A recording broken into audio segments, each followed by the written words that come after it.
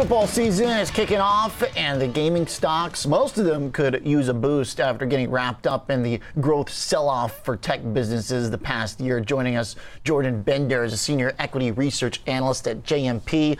Jordan, good to see you. What does football mean for the big gambling businesses? Good to see you, Oliver. If we look back to last season, it was really the first season of widespread sports betting not impacted by a COVID calendar. And a lot of the sports betting companies wanted to be the first to market, to put their product out there, to get people onto their platform. It's a very important time of the season for customer retention. And at the time, the product wasn't fully developed and the tools for customer retention really weren't in place. So this led to huge losses in the industry. But if we look to this season, around 8% of the US adults now have access to football for the first time for a full season. And over the next year, we should get that closer to about 50% of total US adults. So these operators are going to be leaning heavily into promotions and marketing and getting people on their platform over the next couple weeks. And the retention tools, like I was talking about, have vastly improved over the last 12 to 18 months. And this is where we think that the market will be surprised in the level of discipline that these operators will show. And we think that shares will benefit over the next couple of weeks as a result. All right. And MGM, the best way to play this, the other one is FanDuel, which is owned by the Irish business, Flutter, right? Irish, I believe. Yeah. FanDuel, parent company based out of Dublin, Flutter. So, yeah, we like both MGM and Flutter. MGM, look, they've positioned themselves as the number one iCasino operator in the space. They have a massive database of 37 million people.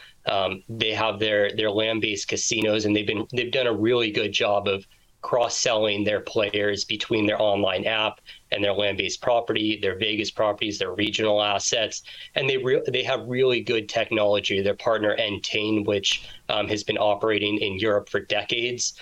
We really like their position in the market here. They have the balance sheet to continue to grow and kind of form a moat around themselves and DraftKings and FanDuel from the rest of this industry.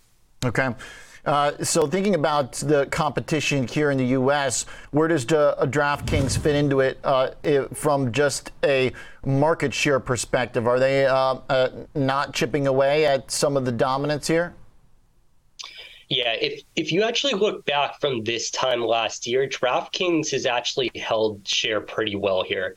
FanDuel has been the company that has pulled away, and they have been taking market share from the smaller players. But DraftKings, we still like them here. We think that they have their cross-sell acquisition tool in their fantasy database.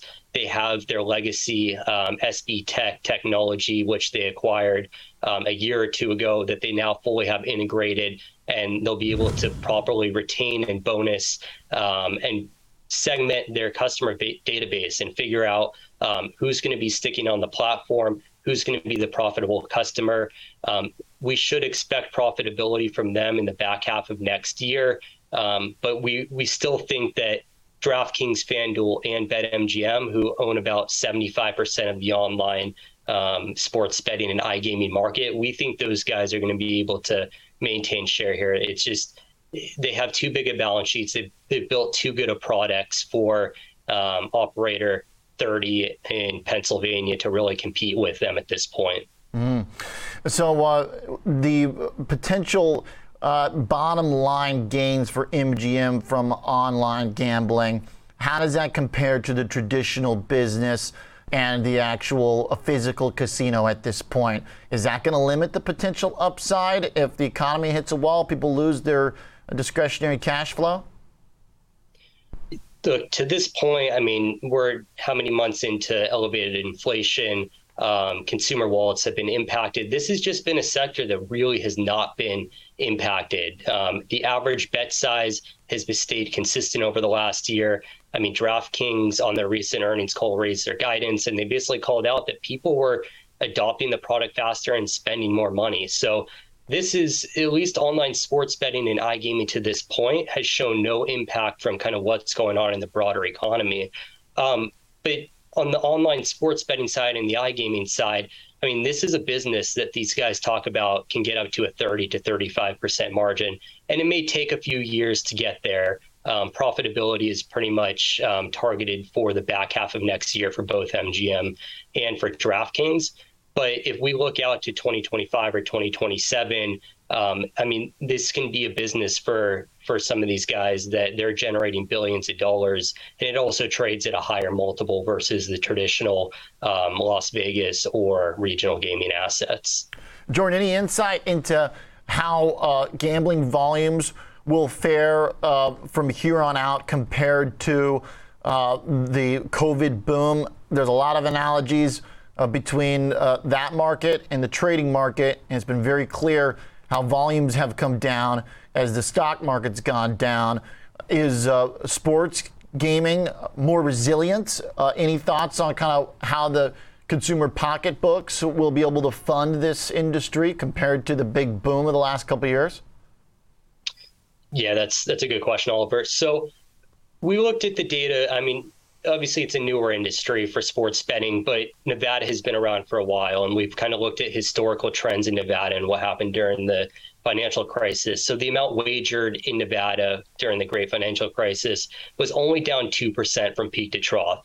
This is a product that it's a cheap form of entertainment. You can do it from home. There's not been any evidence to this point that if we were to go into a downturn that it will impact how much people are spending on these apps. So at least to this point, we feel good that if we do head into some recessionary scenario next year, the online sports betting will be good. And even to that point, we've seen from the land-based casino business, both in Vegas and regional gaming market, we had a bunch of stimulus flowing through the economy this time last year. And to this point, I mean, we're up against pretty tough comps here, but we're really flat to only down 1% from those months, just kind of based on the state level data. So the gaming consumer as a whole has been incredibly resilient and pretty strong, at least to this point into the back half of this year. Okay. Jordan, thanks a lot for the details. Looking forward to it following along this season and continuing our conversation. Thanks for coming back. Thanks, Oliver. Yep. Jordan Bender, Senior Equity Research Analyst at JMP. Okay. Flutter and MGM, the ways to play this season of gambling